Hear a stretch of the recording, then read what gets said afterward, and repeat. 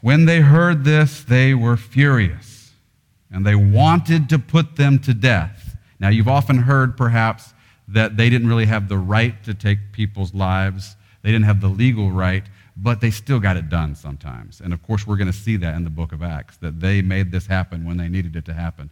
In Jesus' case, they took it to Pilate to get it done and make it happen. But they could make things happen. They could take lives when they needed to, and they're angry enough to put them to death at this point. But read on. But a Pharisee named Gamaliel, a teacher of the law, who was honored by all the people, stood up in the Sanhedrin, this ruling council, and he ordered that the men, the apostles, be put outside for a little while. Okay, so Gamaliel is this great Pharisee teacher. He's actually Saul, who we know as Paul, who wrote a lot of the New Testament.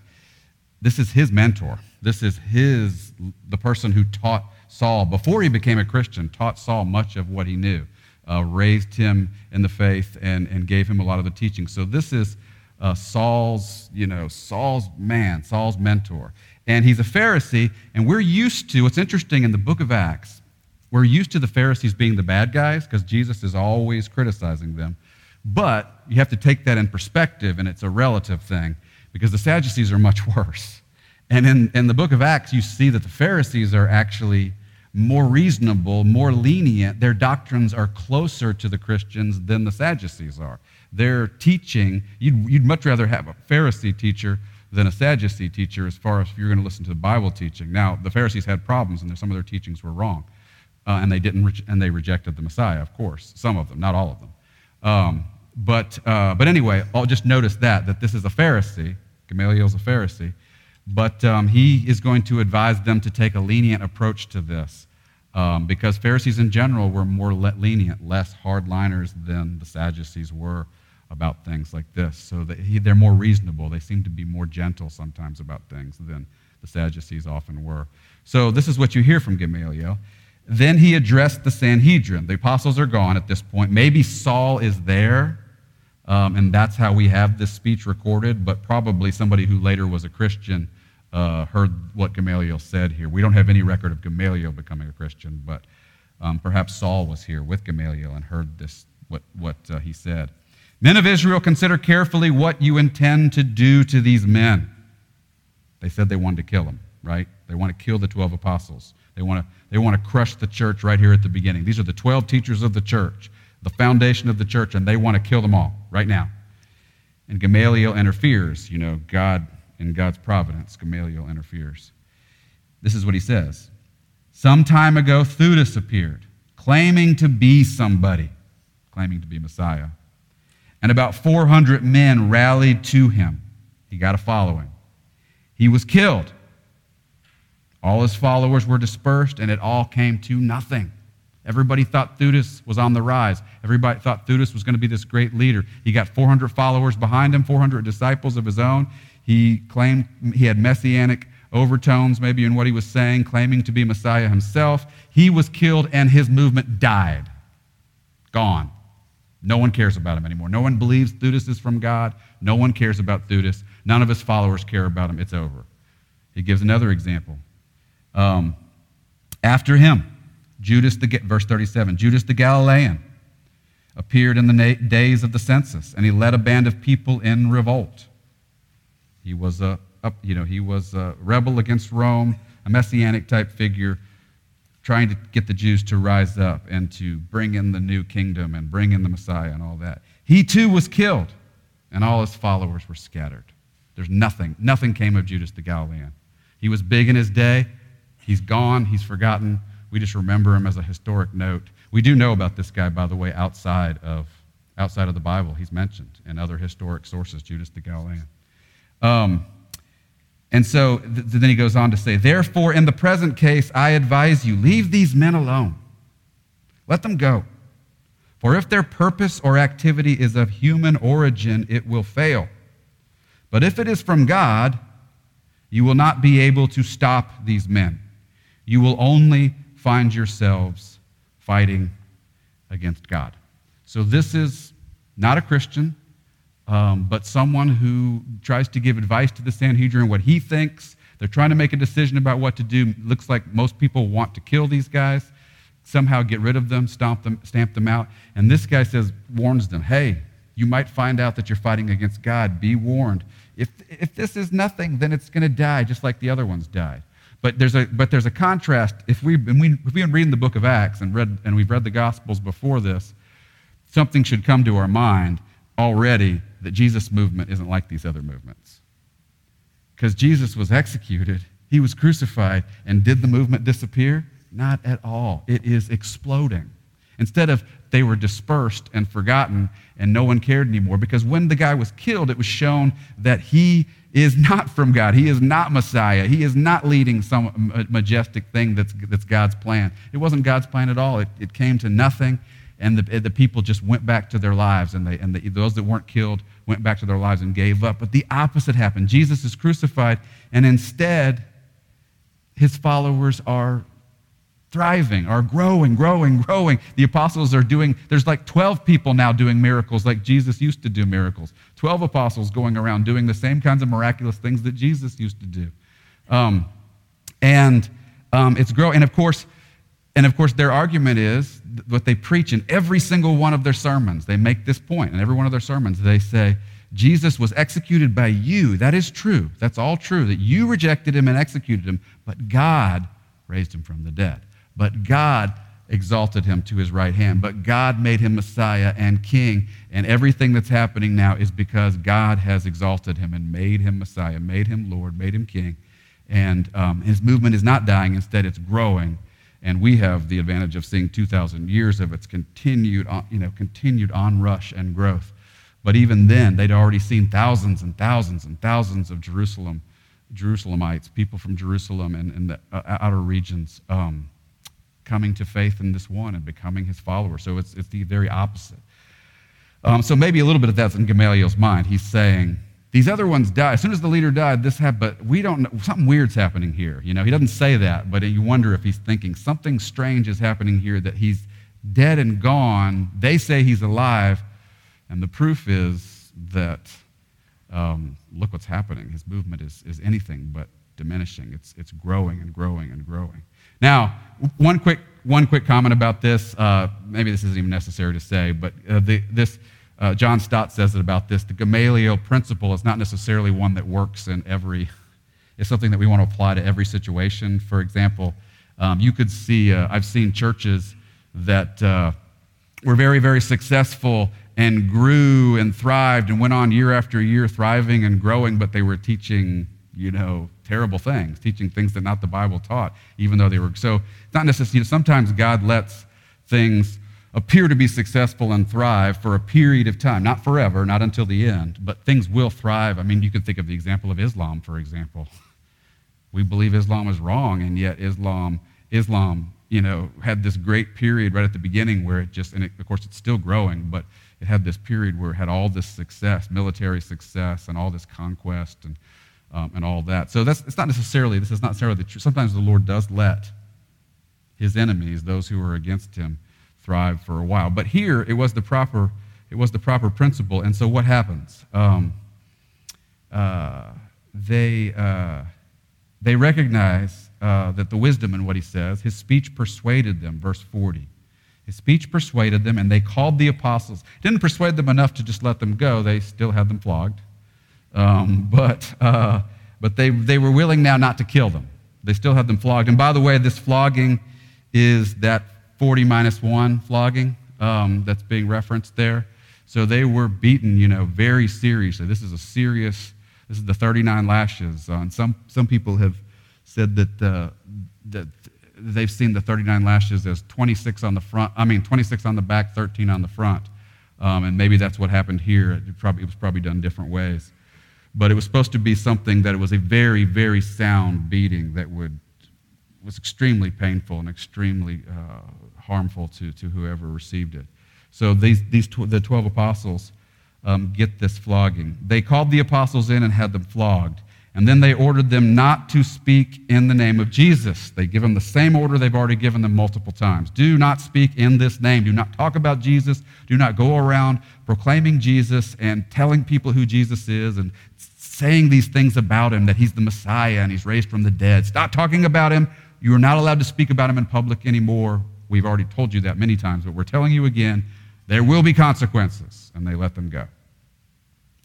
And the apostles left the Sanhedrin rejoicing, just as Jesus instructed his disciples to rejoice when they were persecuted. It's exactly what they do. They rejoice because they had been counted worthy of suffering disgrace for the name. In other words, they saw it as a great honor to be dishonored for Jesus. It wasn't just the pain. It emphasizes, instead of the pain, it emphasizes the disgrace. This was being humbled. This was being dishonored.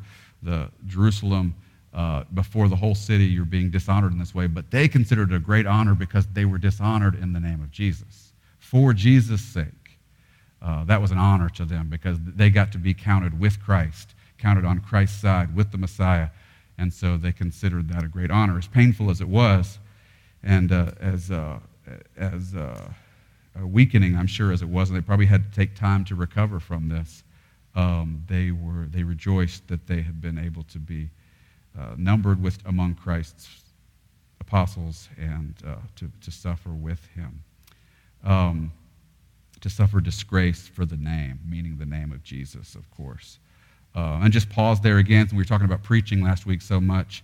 We need preachers and teachers who are not preaching for their prestige or preaching for power or preaching for money or preaching for any of that, but they're preachers who love the Word of God so much, love Jesus so much that they're willing to be disgraced and humbled for Jesus. They're willing to not get earthly success, but even earthly, dishonor and earthly shame. And that's who these apostles were. What they cared about was Jesus. What they cared about was the Word they had to share. They didn't care about their success.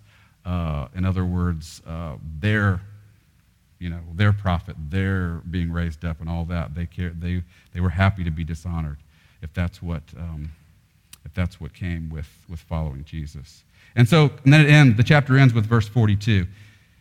Day after day, in the temple courts and from house to house, the apostles never stopped teaching and proclaiming the good news that Jesus is the Messiah or the Christ.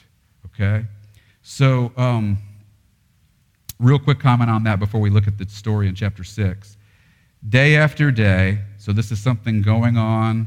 Once again, it looks like at this stage in the church history, the apostles have so much teaching to do that they are not just Sunday morning, no, Lord's Day morning, they're giving a message and then see you next week. But day after day, they're continuing. They're going to different places to teach. And they're teaching in two different places. The temple, because they can get a big crowd there, and then from house to house, wherever these gatherings of, wherever probably a wealthier person, but sometimes it might have been a poor person, but probably in most cases it was a wealthier person because they would have bigger houses where you could fit, a poor person you could only fit 10, but a wealthier person you might be able to fit 30 or 25 or 40 or something like that in the house. In a particular room. And so they'd gather them together, and wherever these Christians were gathering, the disciples were just going, the apostles were going from house to house, finding places that needed teaching, needed more instruction. And this was not just the gospel, who they'd brought unbelievers to hear the gospel, but also instruction in Jesus' word, what the gospel's recorded, with all the gospel we're studying on Sunday morning, the Sermon on the Mount. They're passing on that teaching. This is what Jesus told us. This is what Jesus said. He said this was true. He said to live like this. He said this is what our attitude should be. He said in this situation, this is what we do. He said the Holy Spirit does this for us, and the Holy Spirit does this. That's the kind of teaching they were giving the people and going from house wherever they could find people. And they were finding the hunger everywhere. They were staying busy, all 12 of them, going through Jerusalem, house to house, constantly, gathering in the temple probably at least once a day, if not more times.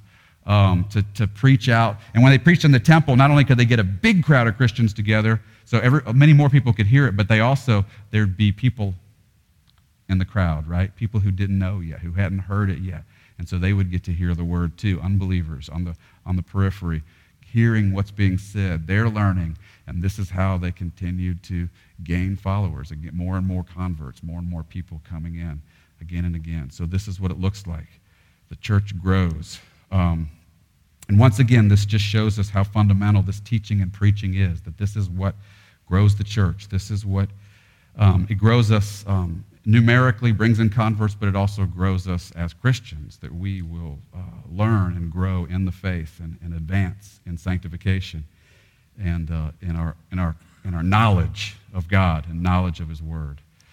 Okay, so let's take a look at this new account. Any of you who have ever been in officer training have studied this passage with me before. It's one of those passages that is sort of fundamental to this for various reasons, and I'm not going to take just one take on it, but give us a few different things to think about. But it's a very interesting passage. It's an interesting, those of you who are already officers here tonight, it's an interesting passage for us to consider in the way you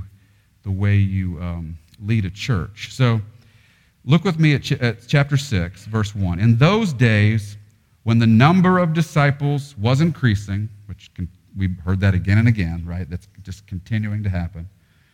The Hellenistic Jews among them complained against the Hebraic Jews because their widows were being overlooked in the daily distribution of food. So that needs a lot of explanation. If you don't know what's going on there, let me explain a few things there. First of all, notice there's a daily distribution of food.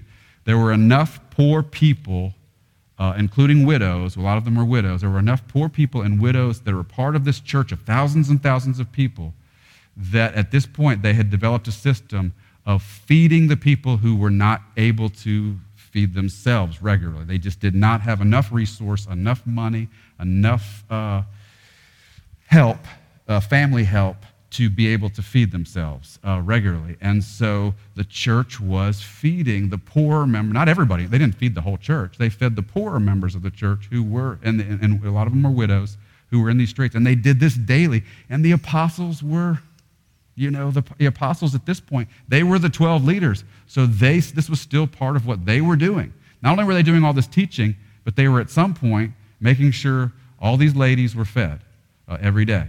And possibly others too, maybe older members or members who were, had other problems and were poor for one reason or another.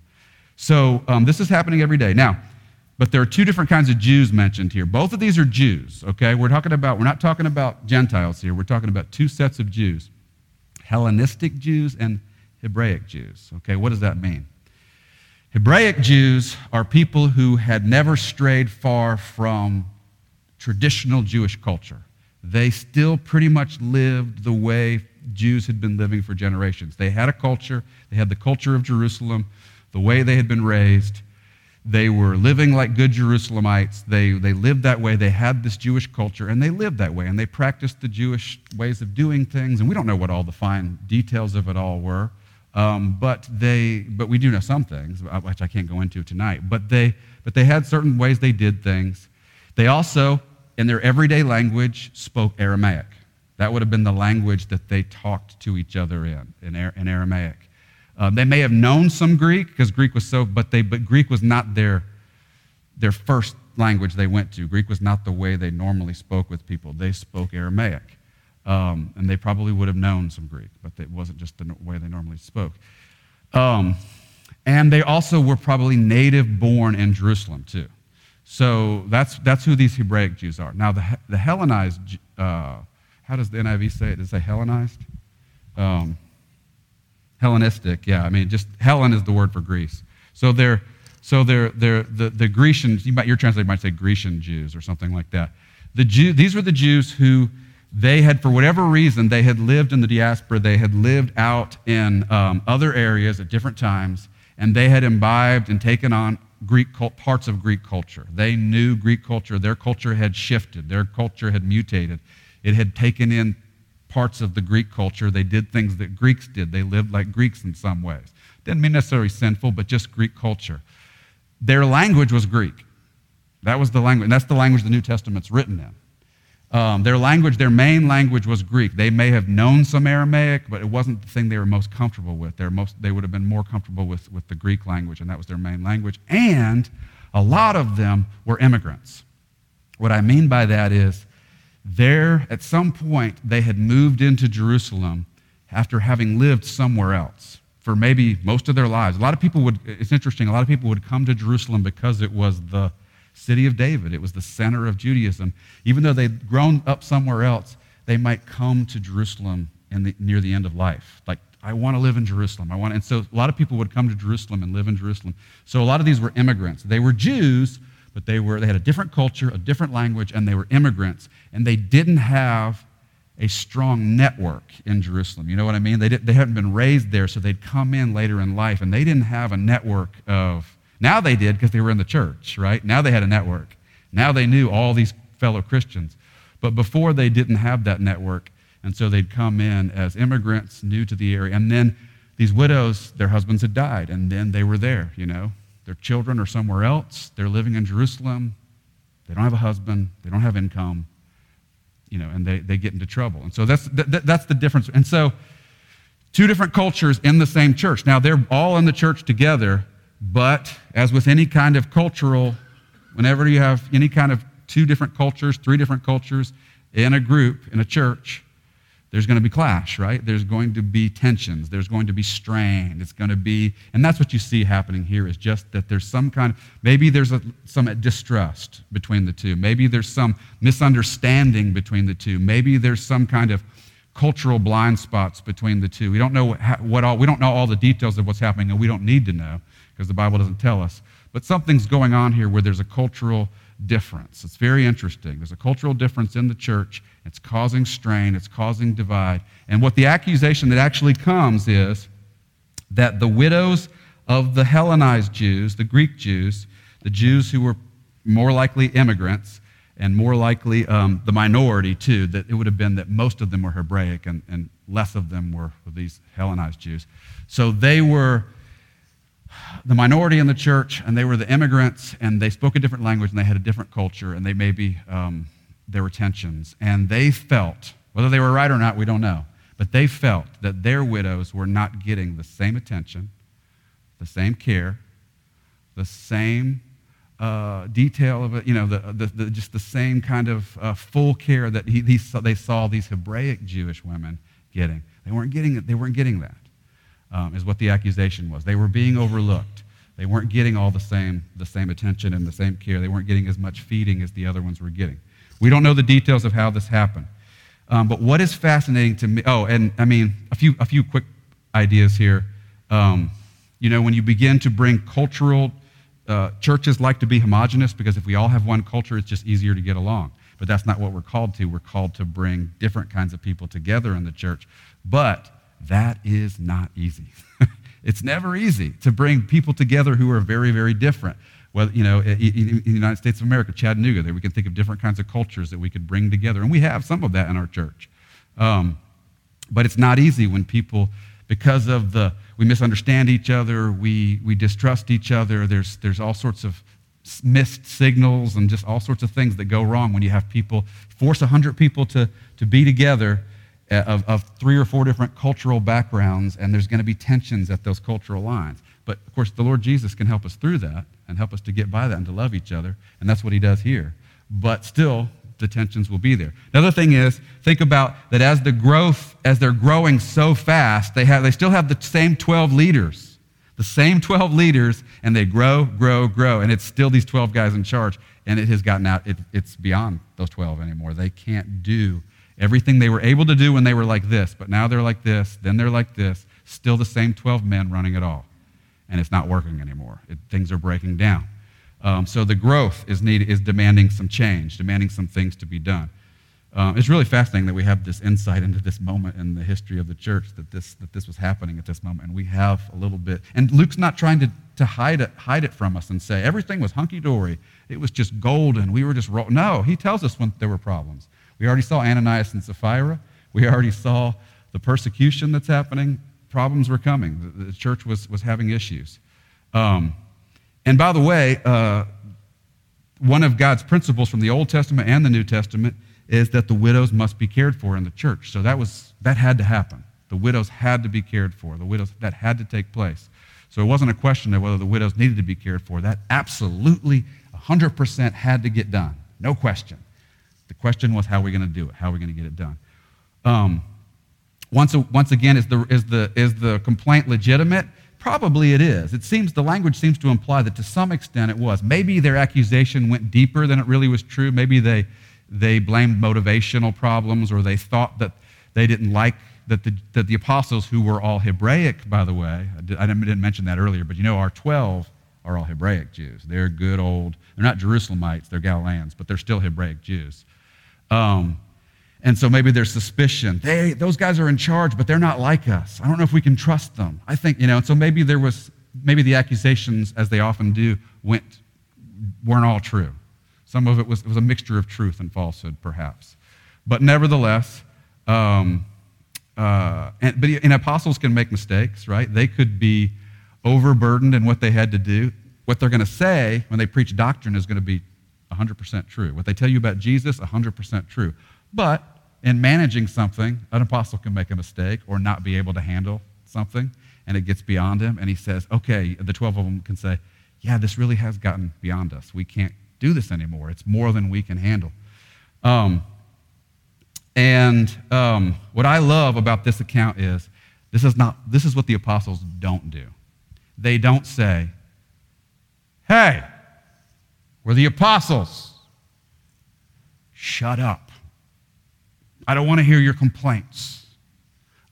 Or they don't say, do you know how hard this is? They don't say, we are doing everything that we can do, ma'am. Ma'am, we are doing everything that we can do. We're doing it all. Do you know how many hours a day I work? I am working 18 hours a day for you. Come on, stop complaining. I'm doing all that I can. That's not what they do. They say, yeah, this is a problem. We're gonna work on it. They humbly accept this criticism. They humbly say, yeah, it's not working the way it should work. I love that. They say, yes, something's wrong here. Something is not going right. Let's see what we can do about it. Let's fix it. Let's come up with a solution. Let's think about this. And they accept the criticism. They don't lash out. It reminds me of what Jesus said about if anybody has anything against you. These ladies had something against the apostles. And instead of fighting about it and saying, you're not right about this, they said, okay, they've got a valid concern. Let's do what we can do to make this right. And it's interesting, when they make their proposal, it says that the people were pleased with the proposal. They liked the proposal. This was a good solution. The ladies were happy with the solution. And the men, too. Anybody, not just ladies, everybody who was involved in this and concerned about this, okay? Read on. So the 12 gathered all the disciples together, and they said, this is their response to this complaint. And they said, it would not be right for us, the apostles chosen by Jesus, to neglect the ministry of the Word of God in order to wait on tables. We can't stop doing what Jesus called us. That's not something arrogant they're saying. They're not saying we're above waiting on tables. They had been waiting on tables. That's what they'd been doing. They had been feeding the ladies for a long time. But they're saying, Jesus called us to preach. That was his job he gave us. We've become overburdened, and we can't let this particular ministry now take away our main ministry that Jesus gave us. We have to do what Jesus told us to do, which was to preach. So we got to figure out a solution. We've got to focus on preaching. That's our job. We must do the ministry we've been called to do. This is a good thing. These widows have to be fed, but we can't be distracted by it because Jesus gave us a different job to do, and that's a good principle for us. We're all given jobs to do, and we can't do it all. We have certain jobs that we can do, that we're talented to do, we're gifted to do, God has called us to do, and we got to do that, and we can't let ourselves get pulled away to other things that diminish what God is actually like. For example, just being a parent. That is a top priority. If you have a child and God has given you a child, you know that that's a priority. That's a job God has given you to do. And to that child, those children are out of the house, and so that's something that has to get done. You can't get yourself distracted by things that might be good but aren't something God gave you to do. Now, it doesn't mean you only do parenting. You do other things too, but you understand the principle. And there's a principle here for me, just the fact that if I didn't have all these people, wonderful people in this church, not just the deacons and the elders, of course, But, Katie and Philip and David and Anna and Evan and Aaron and Rachel and Carol and all the people who are doing all the detail work, and the deacons and elders as well, doing all the detail work. If I had to do all this stuff, or even just the elders we had to do all this stuff, it would be a disaster. It would never work. But there's so many of us who are getting the things done that need to be done in order for the church to go, and so that I can focus on, and I really do focus on teaching. That's the main thing that I do, preparing for that and teaching and talking to people one-on-one. And so that's their concern here. So they propose a solution.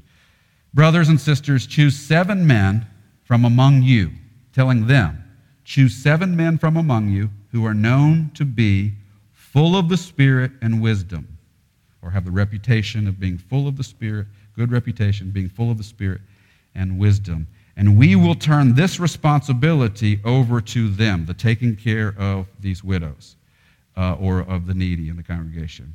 And we, the apostles, the 12 apostles, will give our attention to prayer and the ministry of the word.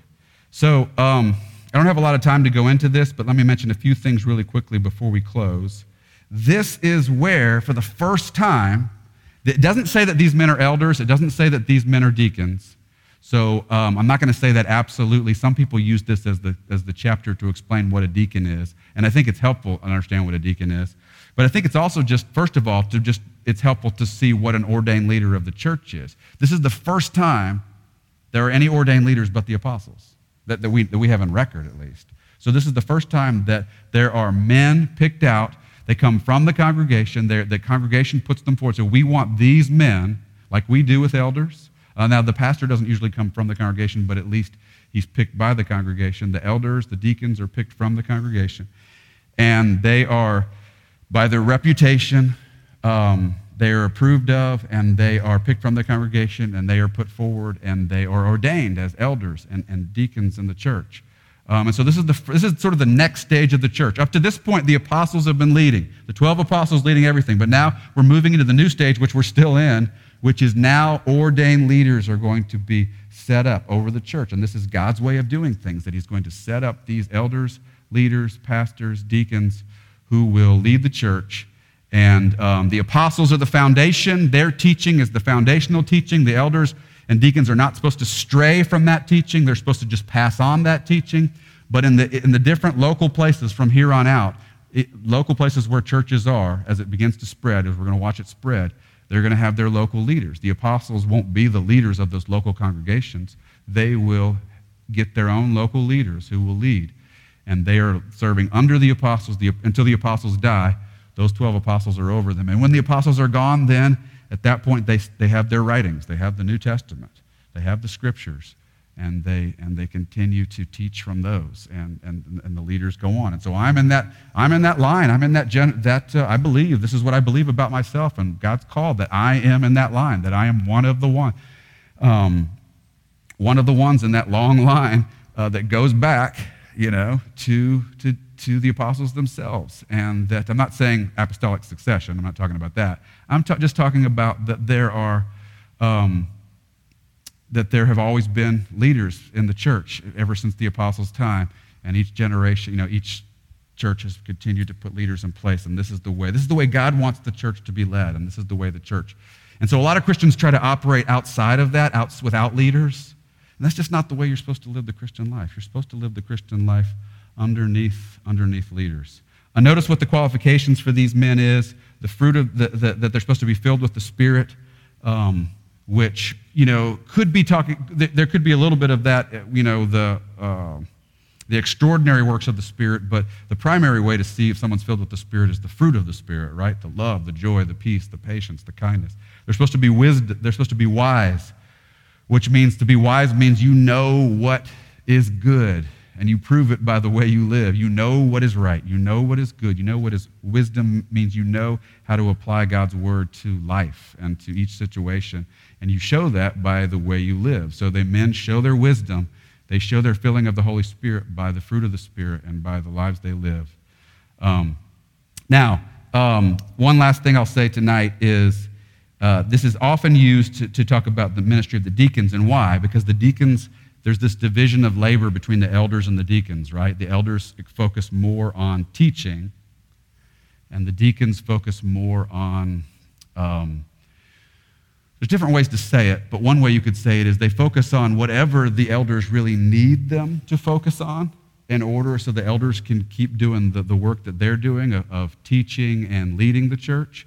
But usually, one of the most primary ones that the deacons focus on, and this was in the early church too, if you go back and read about deacons in the first few centuries, they were almost always working with the poor and the sick and the aged and the troubled and prisoners. That was what they did. And so that was what that division of labor you see here. It doesn't say these men are deacons, but eventually that becomes what they're called as we see the church go on later in the New Testament and in history as well. So there's this division of labor where the elders are going to focus on shepherding and teaching and preaching and leading the people in that kind of way through the word. Even the qualifications I read, you'll notice that in the elder list it said apt to teach, but it never said apt to teach in the deacon list because deacons don't necessarily teach. Although, another reason why people don't think these 7 guys are deacons is these guys, especially the first 2, did a lot of preaching. They preached themselves, so they weren't. If they were deacons, they weren't typical deacons because they did a lot of preaching. But nevertheless, we see that division of labor. And so we see that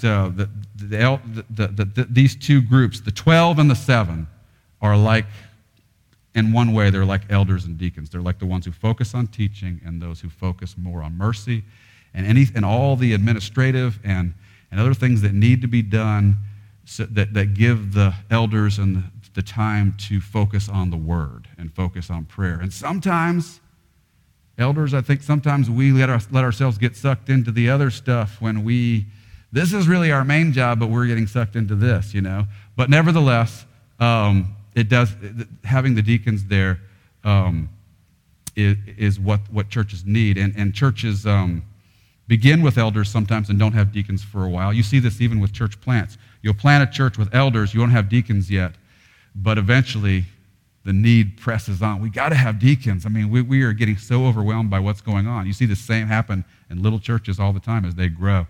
So we got to bring in the deacons. We got to have some deacons now. And then the pressure is let off the elders that they can focus more on the shepherding and the preaching and the teaching and what they need to do.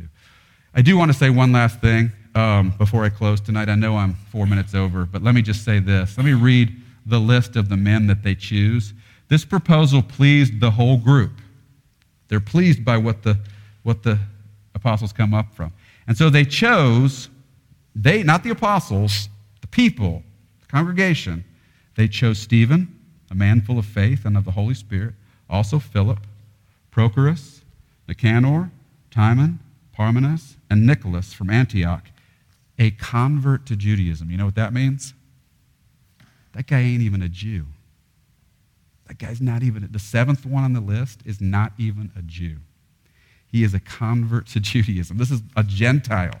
This is a guy who was a Gentile, converted to Judaism, and now he's a Christian. And now he's one of the 7 in the early church. He's not, we're going to see tons of Gentiles later, but this is the first time we're seeing someone who's clearly a Gentile who has a leadership role. He's not one of the 12, he's one of the 7.